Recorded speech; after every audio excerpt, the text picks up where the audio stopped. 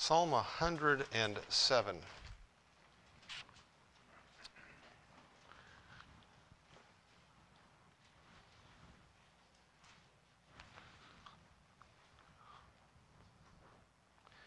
Be a little bit different kind of a message tonight. In fact, I'm not quite sure how this is all going to work out. It's a little nervous of a thing if you've never done this before, when you just can't quite see the whole thing. It's all written out here in front of me, but I don't know. So we'll trust the Lord to get us where we need to go here tonight. Will be a little bit different kind of a message tonight, though. Psalm 107, verse number 1. Psalm 107, verse 1. Oh, give thanks unto the Lord, for he is good, for his mercy endureth forever. Let the redeemed of the Lord say so, whom he has redeemed from the hand of the enemy, and gathered them out of the land, from the east and from the west, from the north and from the south. They wandered in wilderness and in a solitary way. They found no city to dwell in. Hungry and thirsty, their soul fainted in them. Then they cried unto the Lord in their trouble, and he delivered them out of their distresses. And he led them forth by the right way, that they might go to a city of habitation. Oh, that men would praise the Lord for his goodness, for his wonderful works to the children of men. For he satisfieth the longing soul, and filleth the hungry soul with goodness.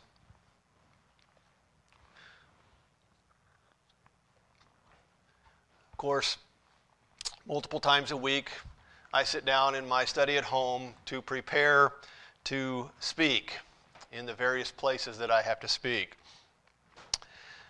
And before I prepare to speak, when I'm asking the Lord to take me where I need to go, I almost always ask the Lord one thing. And the one thing I almost always ask the Lord is, let me glorify Christ. Whatever you have me to speak on, let me glorify Christ in it. Because I agree with what Mueller said. He said, I delight to speak well of my master. Now, it just so happens that over the last couple of weeks, I believe the message that the Lord has led me to preach have been on what I'll call the little bit harder side of things. And that's okay, because those things are needed sometimes. But that doesn't mean that my heart doesn't yearn to speak well of my master. Now, David and the other psalmists wrote down the things that they had learned about God. Of course, they were writing Holy Scripture, and that was their outlet. They had learned these things about God, and they were writing Scripture through the power of the Holy Spirit, being guided and blessed to make sure that their expressions were exactly what they ought to be. They were expressing what they had learned about God. That's why we read what we're reading in the Psalms. You know what? We were born too late for that. By the time we got around to us, the canonization of Scripture had been done a long time ago. So we aren't going to write any new Scripture. Besides that, you know what? We're not involved in any great national politics. We're not involved in any epic situations. All the events, we're not involved in any events that are going to be recorded for the blessing and growth of God's church around the world. We're just not involved in those kinds of things here. The fact is, we aren't kings, prophets, warriors, or anything of consequence in the regular use of those terms. What we have here in this auditorium, in this church, is what the Bible called in the Lord's day common people. That's what we have here. We're just average, everyday folks. We get up and work regular jobs to feed our families. Nobody is going to record what we have done or what we say for posterity. No history book is going to, in the future, record even our greatest of deeds. It's just not going to happen. But the fact of the matter is, David is no better than us. David did not hold a corner on the truth or on the knowledge of God. Sure, his words were guided by the Holy Spirit to keep him from misspeaking. And because God's people down through time would profit from those words. But expressing love for God and truth about Him is not just for Old Testament kings and prophets. We have as much right as he did. No, our words will not be inspired, and future generations will not find comfort in them. But that does not prohibit us from expressing them. In fact, David encourages us to do so. Look at verse number 2. Let the redeemed of the Lord say so, whom he hath redeemed from the hand of the enemy. Let the redeemed of the Lord say so. You realize that David knew that his voice wasn't the only one. Tonight, I want to do just that. I want to express what I know about my God, trusting that in my voice you find expression from your heart. That what comes out of my mouth is what your mouth would say if you were standing up here. Think of it this way. If you were to have to write a psalm, okay, a psalm is, the definition of that word psalm is a pious song. If you were to have to write one of these psalms, David writes, "Oh, give thanks unto the Lord, for he is good, for his mercy endureth forever." Later on he says, "Oh, that men would praise the Lord for his goodness, for his wonderful works to the children of men." What would you write? What would your song sound like? What would be the words, the basis of the song that you would write if you, in fact, would have been called to write one of the psalms? Tonight, I want to give you my song, but anticipating that it is true and it's a true expression of your heart as well, we'll entitle the message, Our Song. If we were to write a song, this is what we would write. Let's pray. Father, we have just a few minutes, but it is our right as your children to express our love for thee, to express, at least in part, what you mean to us and what we have learned about you. And so we ask, Father, that you would wring our hearts with truth. May joy and gladness well up within us as we think about who you are and what you mean to us. Bless these next few moments, for we ask this in the name of our precious Savior. Amen. Tonight I will not search for fancy words or classic expressions as the words to the song. We're just common people here, and plain speaking becomes common people. So I have written what I'll call 6 lines to our song, and they're just straight out there. And I'll write them like you're saying them along with me. I trust that your heart understands and rejoices with me. The first line of our song would be, "We have found that the Lord is good." We have found that the Lord is good. You know, the men of this world craft a lot of different gods. They carve them, they mold them, they give them names, and they make up stories about their history, which is kind of an interesting thing. They make up stories about their history and what they've done and all these great things. And those gods generally are tyrants who demand gifts from their people and reign over them with terror and evil. They are make-believe gods. But we have found in our God, and we testify tonight, that our God is good. Not only has he filled his creation with amazing and wonderful things that display his goodness, but he has not left us to wander from that, to have to try to surmise from that. We're surrounded by all these things that scream that God is good, but we don't have to wonder and just try to be analytical about it. For each of us have experienced it countless times in our own lives. We've not always been obedient. We have not always been good. We have not always done the things that we should have done. But we can testify today that we have not found God evil, mean, or harsh. We have found that the Lord is good.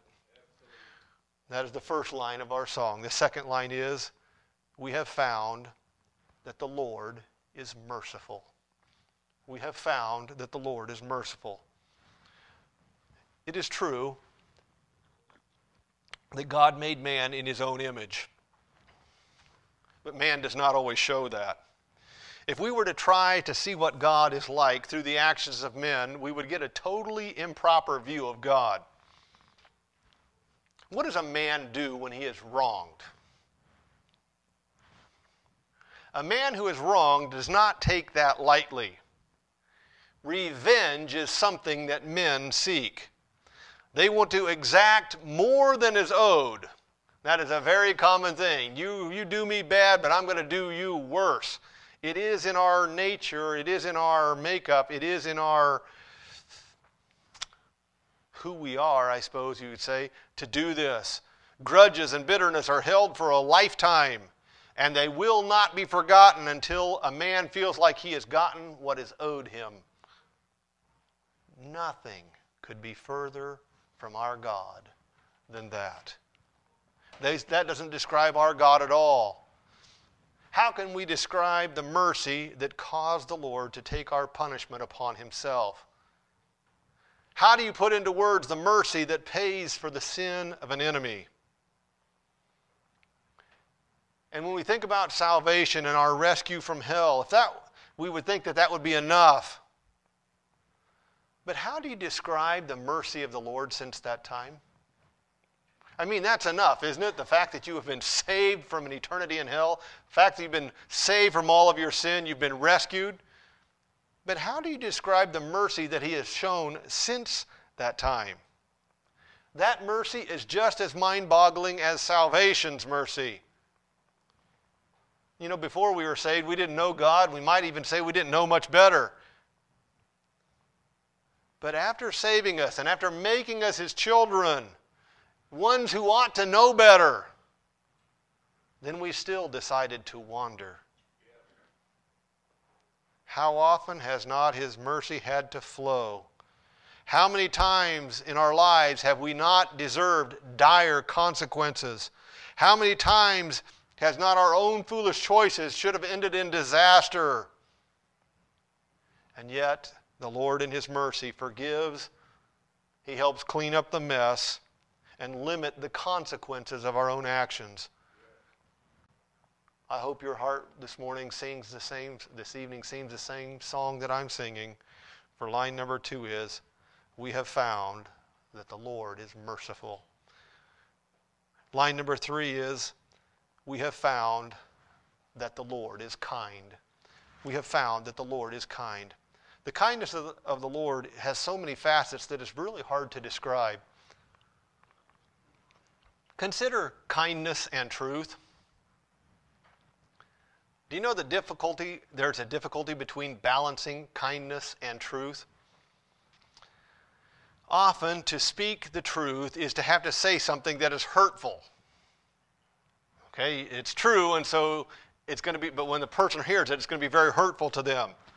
Many men rejoice in speaking the truth, but they don't really care how it hurts others or the effect that it has. They take pride and joy in, I said the truth. It doesn't matter that it slaughtered everybody around them and destroyed them emotionally. Others try to be kind. They're afraid of hurting someone, so they withhold the truth from them, leaving that person to live a lie. This is not good either. But you know, our Lord is always kind. He always deals in truth, but he always mixes the cure needed to bind up any wound that's created. He always mixes that in with the truth. He never just wounds without cause or without remedy. He is kind in dealing with truth. But his kindness shows so many ways, like in his treatment of us. You realize that each day your day is filled with the kindnesses of God? We go through the day and we don't think anything of it. We chalk it up for circumstances or good luck or whatever, and we fail to recognize it. But the fact of the matter is, our life is one long event of God's goodness. All through our day, we are being confronted or being benefited by the goodnesses of God. We're so blind to see these things. But even blind people like us can meet here on Wednesday night and sit for 15 or 20 minutes just scratching the surface of the Lord's goodness in our lives, knowing that we have left so much unsaid and unnoticed because God is kind. The third line of our song is, we have found that the Lord is kind. The fourth line of our song is, we have found that the Lord is gentle. We have found that the Lord is gentle. Do you know that in our world, the more power and authority someone has, the less gentle they are likely to be? You realize this, right? The more power somebody has, the more authority somebody has, the less gentle they're likely to be. Most dictators are described as ruling with an iron fist. This is not a kind term, by the way. You know, even when we should be gentle, and we want to be gentle, often we are not. The Chinese have a proverb that says, never remove a fly from a friend's forehead with a hatchet. Now, why would there be such a proverb? Because even when we should be gentle, we have a tendency to overreact, to be rougher than necessary, to be more concerned about getting the job done than the effect it's going to have afterwards. Many times it's been said of a doctor, he is a great doctor, but he has a lousy bedside manner. He's so focused on getting the job done that he forgets that people are people. He forgets to be gentle. And that doesn't sit well with us. But we have found that the Lord is gentle. Sure, he has absolute power. And yes, he could rule with an iron fist. And yes, he's going to get the job done. But somehow, he always seems to find the most gentle way of doing it. Never once have we found God like a bull in a china shop just rooting around. He accomplishes his work, but he does it so gently that we were totally unaware that he was even doing it. We have found that the Lord is gentle. Line number 5. We have found that he's true. We have found that his word is true. We have found that his word is true. You know, we have become, or should have become, a nation of skeptics. Almost nothing is as it seems in our world anymore. Have you noticed that? The news is often less than half true. Advertising is misleading. People make up lies and then tell them like they're the truth and like they would swear on their mother's grave that these are true. The pictures you see have been doctored. The videos that you see have been edited. Email, Facebook, websites, official documents are presented as absolute truth when there's no truth in them whatsoever. I found that in my own life, my first reaction to almost everything is, that's not true. Whether I like the sounds of it and whether it agrees with the way I think, or whether it completely disagrees with my thinking, my first reaction these days, because so much that we deal with is false, is it's not true. I automatically put it in the not true category. But with God, the exact opposite is the case. Everything he says is true. We may have not understood it or believed it at the time, but experience has taught us that it is always exactly how God says it is. It always turns out the way he says. It always means exactly what he says it means. It isn't just half true or mostly true. God's word is true. In a world filled with lies, deception, and falsehoods, we have found that his word is true. The sixth line of our song and the last line, not because we couldn't write a whole lot more, but just for the sake of time. Line number 6, we have found that the Lord keeps his promises. We have found that the Lord keeps his promises. If I were to ask you, what is a man's promise worth these days?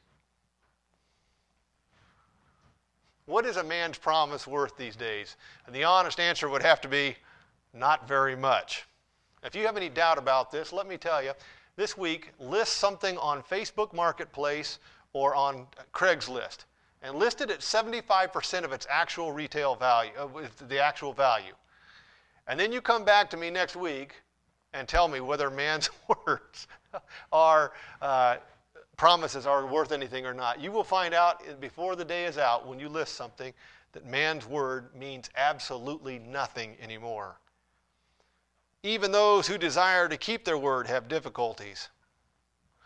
Do you not do as I do? When you go home at night, each night you lay your head on your pillow and you groan as you think of all of the things that should have been done, that needed to get done, that people were counting on you to get done, that you did not get done. And you groan that groan, and then you sigh that deep sigh, and you fall asleep knowing that tomorrow is going to be the exact same thing. You're just not going to get it done. You'd like to, you wish you could, but you just can't. But not our God. Never has one of his promises gone unkept. Never has he had to sigh because he left something undone. His promises are better than money in the bank. His promises are more sure than tomorrow's sunrise. His track record is perfect, and no one has a situation big enough to ruin his record. You know, it's often true that we have wondered about his promises. We are so sure on the way that something is supposed to turn out that when it didn't turn out that way, we wondered, well, what about this promise? But one of the old songwriters gives us very good counsel. He says, praise ye the Lord, hast thou not seen how thy desires have been granted? Hast thou not seen how thy desires e'er have been granted in what he ordaineth? What he's saying is, haven't you seen that what you wanted, what you needed was accomplished in the situations that God put in your life? We get so sure of the outcome is going to be a certain way that we fail to see that the promise was kept in a far better way than we ever anticipated, because we just didn't think outside the box. We didn't look to see what God was actually doing. But a life lived with God has taught us this. We have found that the Lord keeps his promises. This is our song. It's not the whole song, but at least it's a start.